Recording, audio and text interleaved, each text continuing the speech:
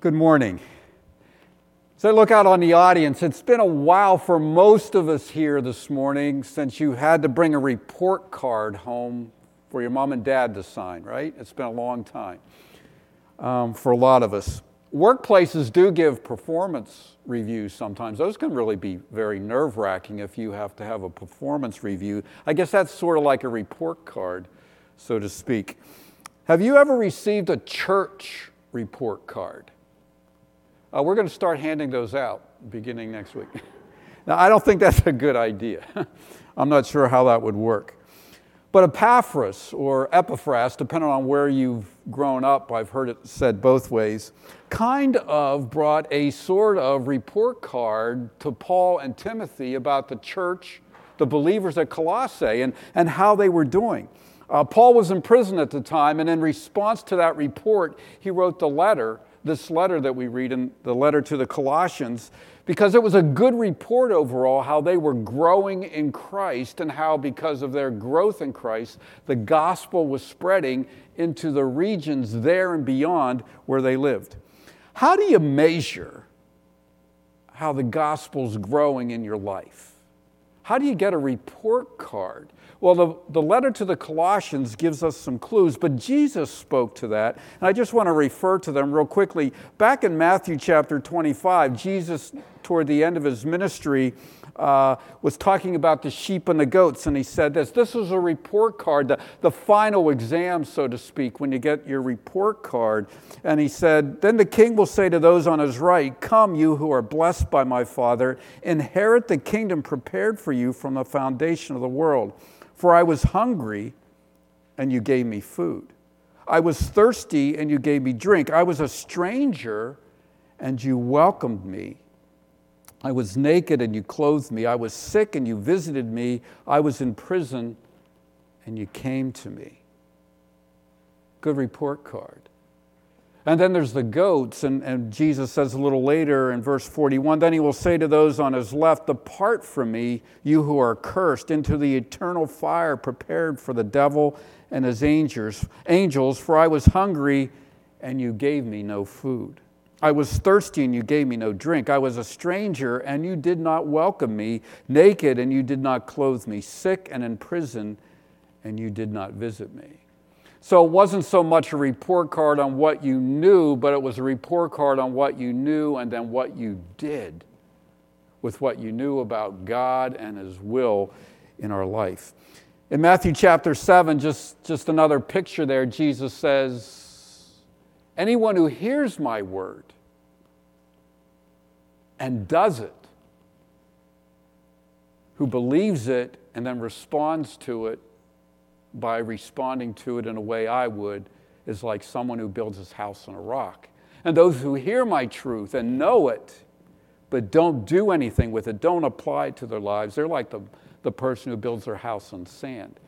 And when the final report comes, when the storms of life hit it, when the final judgment of God comes, the house tumbles. So true belief in Jesus does translate, true belief, true faith, true trust in Christ does translate into life. On highway trips, I'm always looking at the mile markers. Do you do this? And you figure out, or at least in Pennsylvania now, you can look at, well, it's 20 miles to the next exit. I kind of measure it in chunks of time. Mile markers to know how much further I have to go in my journey.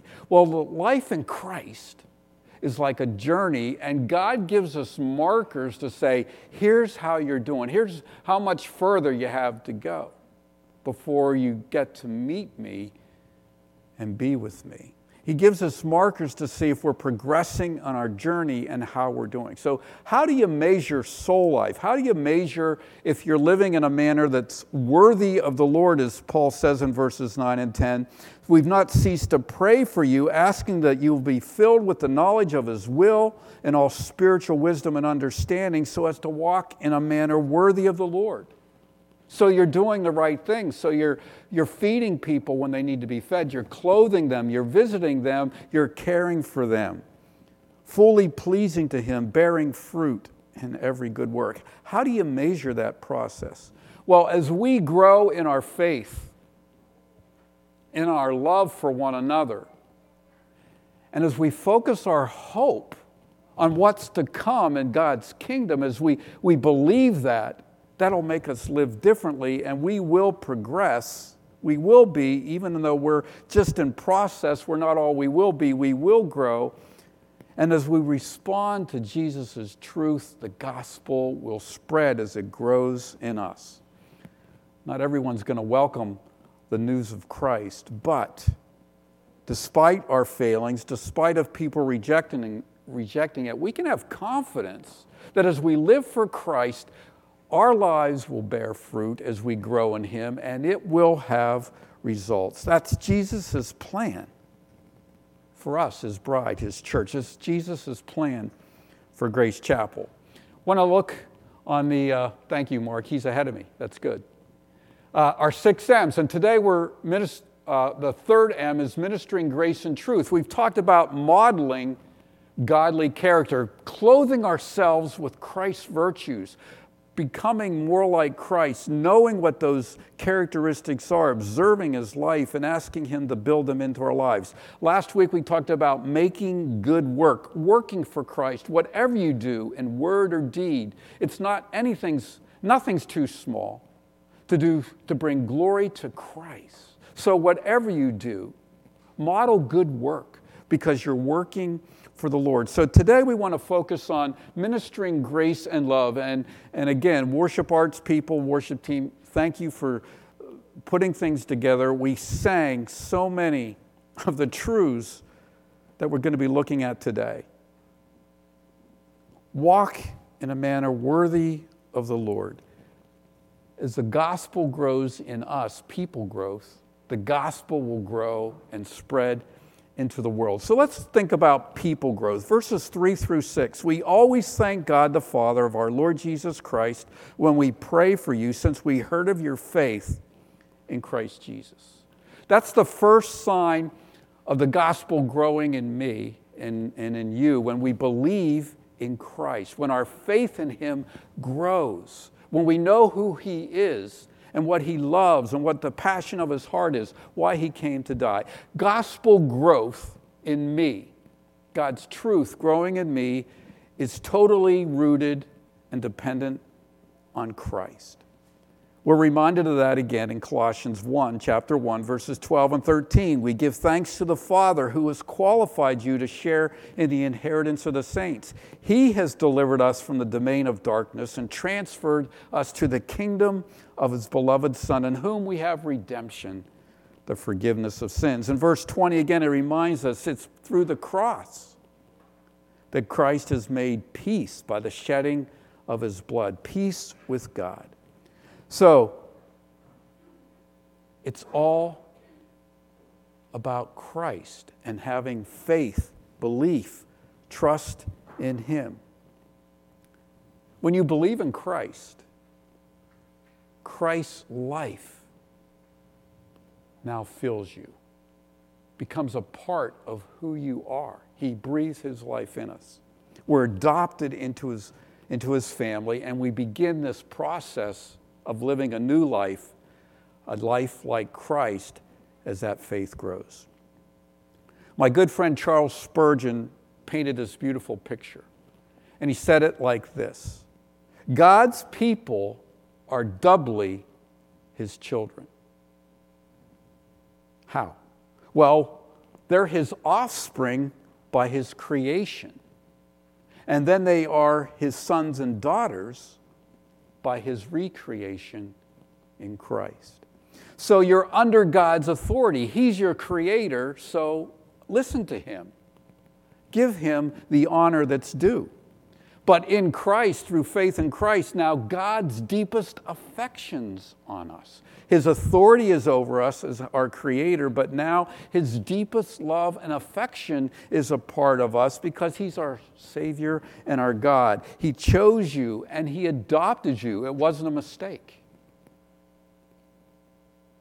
that He called you and chose you to be His child or His daughter, His sons, His daughters. So stop rebelling and be happy to obey Him, because He is your creator, but He's also your Savior. Who am I to be fruitful on my front lines. I can't be fruitful. I'm so who I am. But we're something new in Christ.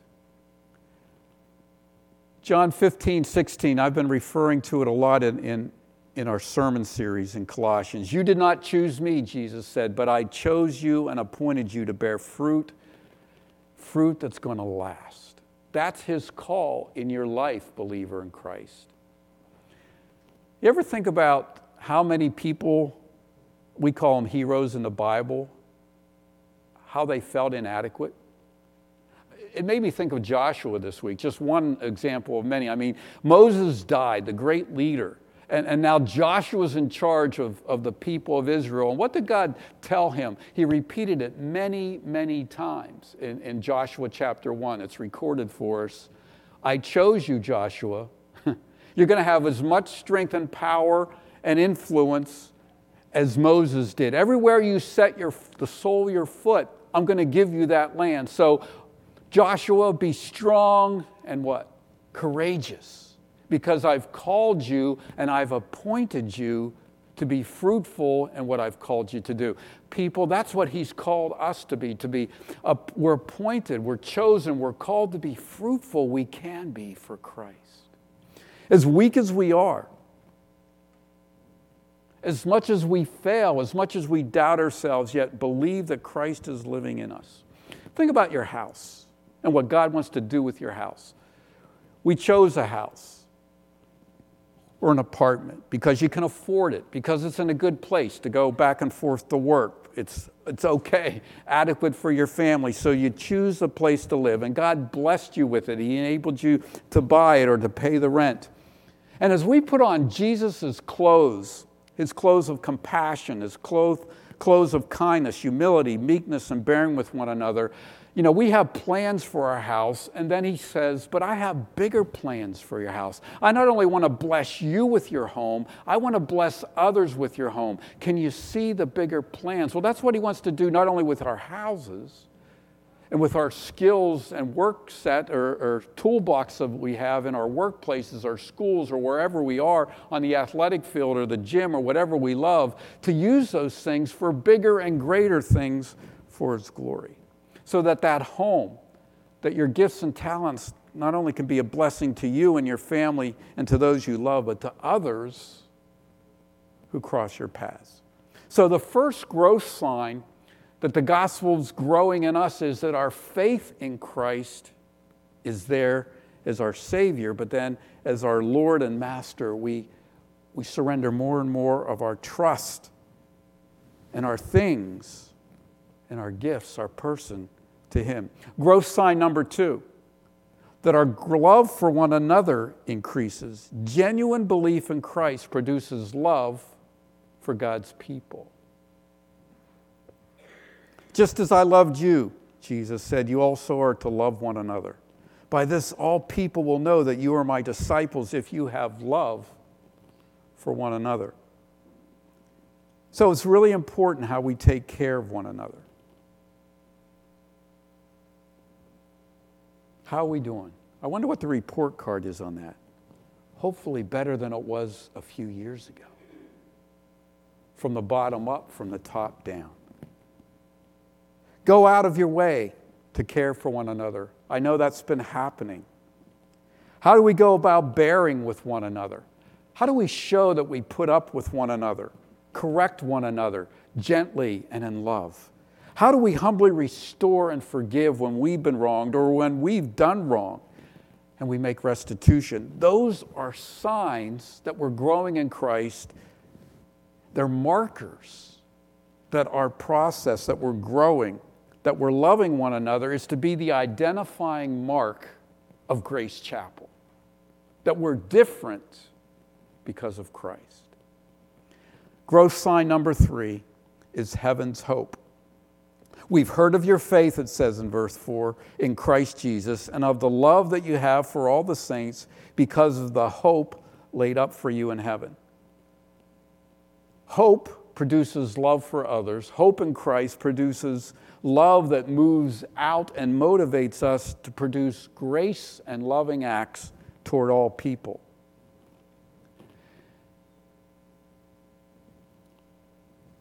I'm not a language person. Oh, how I wish I knew Spanish. There's someone in my home that's pretty fluent. I'm not. But oh, how I wish. Boy, we could have had some great conversations when the kids were there and they wouldn't have known what was going on.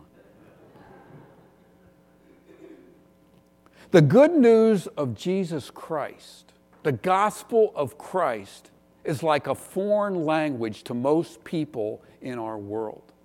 They don't understand it.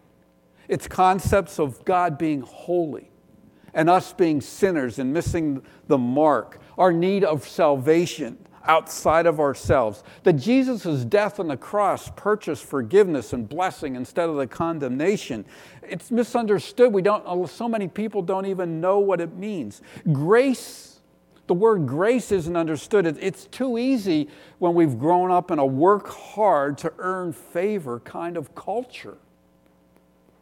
Grace just isn't part of our culture. Faith demands humility. Faith demands surrender. Faith demands swallowing your pride, trusting God instead of ourselves. So if the gospel's a foreign language in the circles on your front lines where you live with a lot of people, maybe even with people in your household or in your extended family, what are the ingredients necessary for this foreign language of heaven to begin to be understood in your world, in your own heart? Well, we know God the Spirit's got to enlighten. God's got to open up our eyes. We just sang about how we were blind, but God opens up our eyes to see. God's word has to be heard. His truth needs to be put into the mind. And finally, the new life of Christ has to be seen, has to be lived. Faith, love, and hope expressed in followers' everyday living. Remember, the gospel of Jesus Christ was a foreign language to the city of Colossae. And yet the gospel grew there, took root there, and spread out from there. The gospel that Epaphras preached is the same gospel you and I believe and should tell.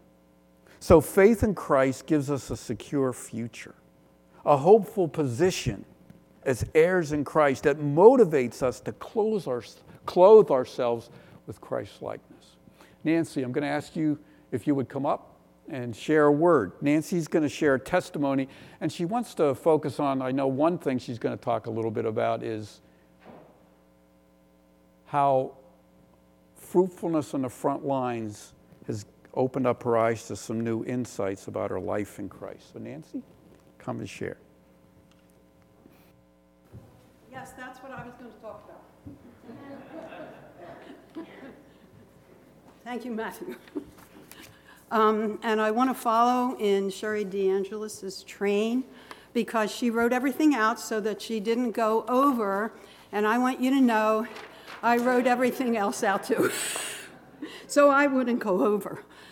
I'm really thrilled that today we're talking about grace and love, because for me, God's grace in my own life and realizing again and again His love for me has meant more in this last little while than ever before in my life, and has made me realize that through each one of us, through me, His grace and His love would be expressed to others.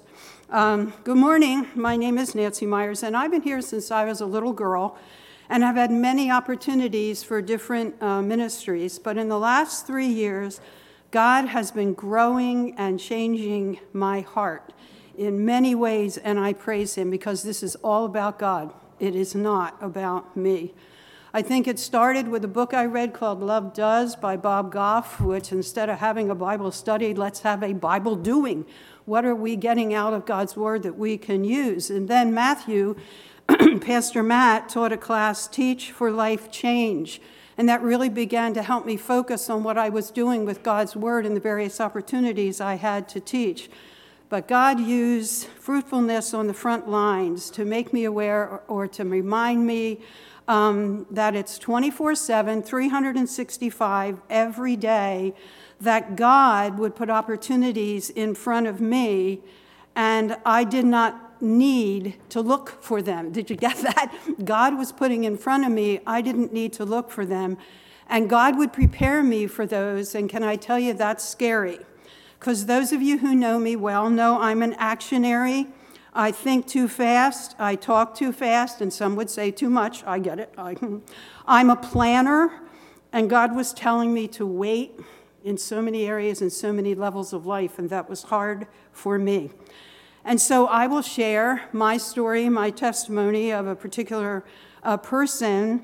And as I was thinking through this, it was kind of hard because two things happened in my neighborhood this week that I could share because the pandemic in our neighborhood has been utterly amazing. We have connected with our neighbors in so many ways this last year and a half. Two of them have died, and we've been helpful in those situations with the gospel, with prayer. They didn't die of COVID, but just the opportunities to help with a leaf blower and a snow blower and whatever. God is at work on Park Road. But here's what I want to share. I shop at Aldi's. This is not a commercial for Aldi's. There's a man outside with a sign that he's in need, and looking at him, he was. I went into the store, and God said, "What an angel with a placard, so help me. What are you going to do about that?" And he reminded me I had a Gospel of John in my pocketbook, and I actually had some money in my pocketbook because we all use credit cards. So I put the groceries in the car, and I returned to him. I handed him a Gospel of John with a bill inside that he could see, and I said a few words that only God, the Holy Spirit, gave me in the moment. And there you have it. The next time I went to Aldi's, there he was again. And I went into the store, and I just smiled because, okay, God, you've done it again. You put him in front of me. What should I do? And so this time, though, his sign had added at the bottom, "Pray for me." So I put my groceries in the car after, took some money out of my wallet, and went back to the front of the store where he was standing and handed him the funds. And then I said to him, "I see your sign. I want to pray with you right now." And I took his hands into mine. And I prayed, I prayed a prayer that only God, the Holy Spirit, gave every single word. And when I was finished, I was amazed at what I said. But here's an amazing fact also. When I opened my eyes, a small crowd was surrounding me with money in their hand, and some had food in their hand for this man. It was amazing. Wow. On to page 2, and it's shorter than page 1. Okay. I know I have 4 minutes. Okay. That was chapter 1 and chapter 2. This is chapter 3. I decided when I got home to look in the veterans' benefits online. This man was a veteran. He had shared with me that he had he only went in the service because his parents wanted him to. It was a very poor time that he had there, and many other details. God reminded me of the Sunday breakfast mission. And so and that was amazing because God reminded me, and then I went to the mailbox, and there was something from the Sunday Bee in the mailbox. And so I took the information, and I put it in an envelope with enough money for him to get to Sunday Bee, and said, "Okay, Lord." And then I went to Aldi's every other day for 2 weeks, and he wasn't there. But in God's timing, one time, he was. And voila, I could give it to him, and for whatever God would do. He said to me, "I remember your face." And I was taken back because I thought to myself, "Oh, Father," and I said to the Lord, every time he remembers our encounter, will you help him to think of the Gospel of John that he has? Will he open it? And Holy Spirit, would you do the work that only you can do? Because salvation is his eternal work. And I know that others from the congregation, Lizette for one, has seen him, met him, helped him a bit on his way. It's kind of cool. And Mark, if we can have that happy picture. I saw something this week that was really great. And you can't read the words, they're too small, but you can see the picture. It says this: We cannot force someone to hear a message that they are not ready to receive. But we must never underestimate the power of planting a seed. And I have to say, it's humbling to be a seed planter 24/7, 365. To God be all the glory. Thank you for listening.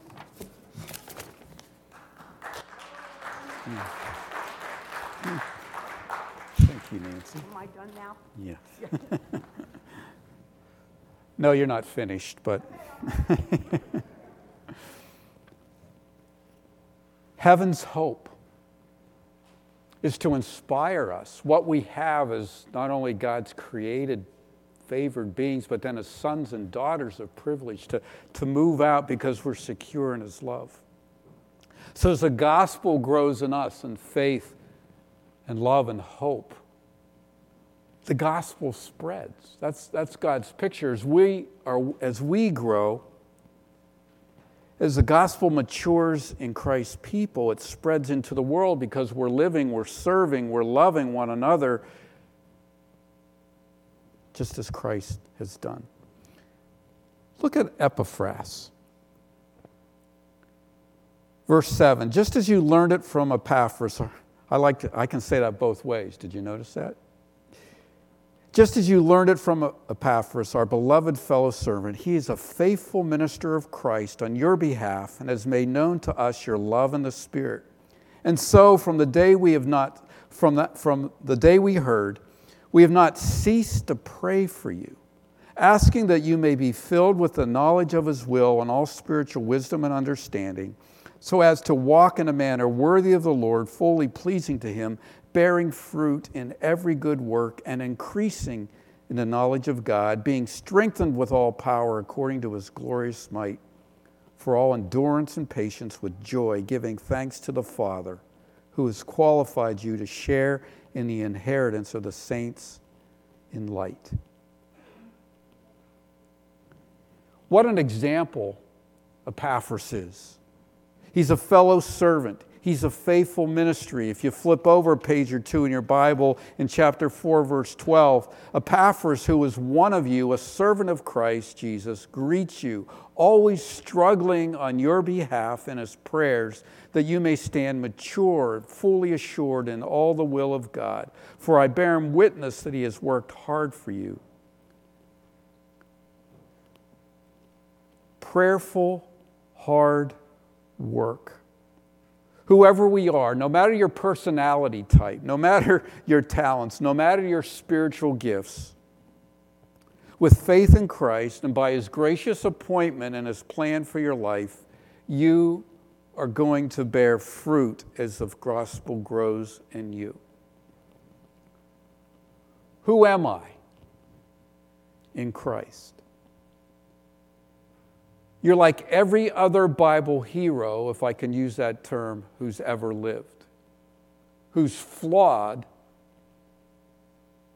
and who's being transformed into godliness by the goodness and grace and mercy of his God, her God. God is working, and He's asking us to join in that work. It's God's working in us as He's planned, a people set apart. For it is by grace that you've been saved by faith, and that not of yourselves. It's a gift of God, not by works, so that no one can boast. So that you can do the works that He's planned for you, gifted you for. You know, frontline places, I have it so easy compared to so many of you. Your front lines are hard because the spirit of humanity is fighting against the Spirit of God. And we all face that in our neighborhoods, wherever we work, wherever we live. For the desires of the flesh are against the Spirit, and the Spirit against the flesh. For these are opposed to each other, and you're experiencing that. So dependence on God is vital. The disciples came to Jesus when He was praying one morning, and they said, Lord, teach us to pray. What should we pray for one another? Well, we have some clues in Colossians verse 9 and 10. I pray that you will be filled with the knowledge of His will and all wisdom and understanding. Wisdom means you know what God's will is, and then you know how to apply it in your life at that moment. Like it's connecting with you.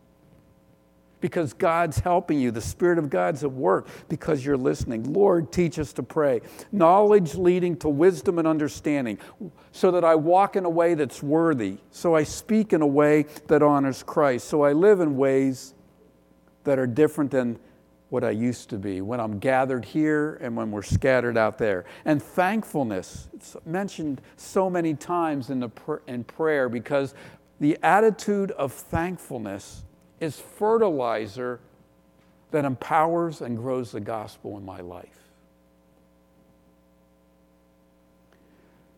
We took your prayer cards. And by the way, if you weren't here last week, one of these green sheets are in your bulletin. It's a worksheet. It's just to help you try to think through where your frontline places are. If you didn't have a chance to do that last week, I invite you to do it now. Where are your key front lines? And then you can fill out a prayer card there at the pew. And if you need one, signal to the person at the end of the pew to pass you one.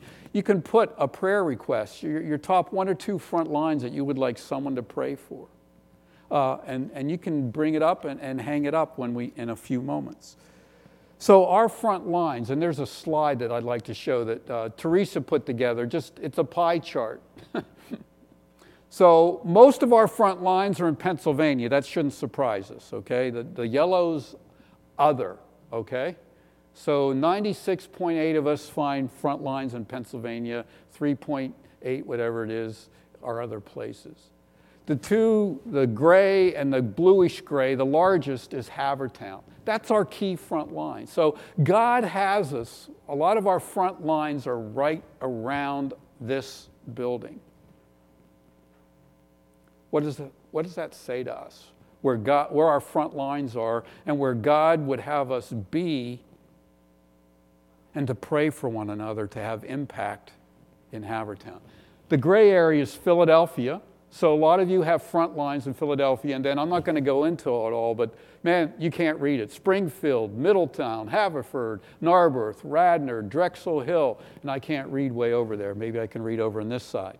All these other towns, Ardmore, Bryn Mawr, Spring City, Lansdowne, Wynwood, Chester, Collegeville, Upper Darby, Chadds Ford, Newtown Square, Ballackinwood.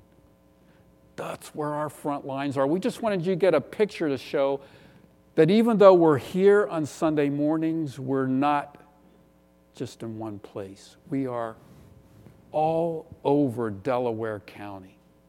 And we can begin to pray for one another. So that's what we're going to do now. Worship team, if you come forward now.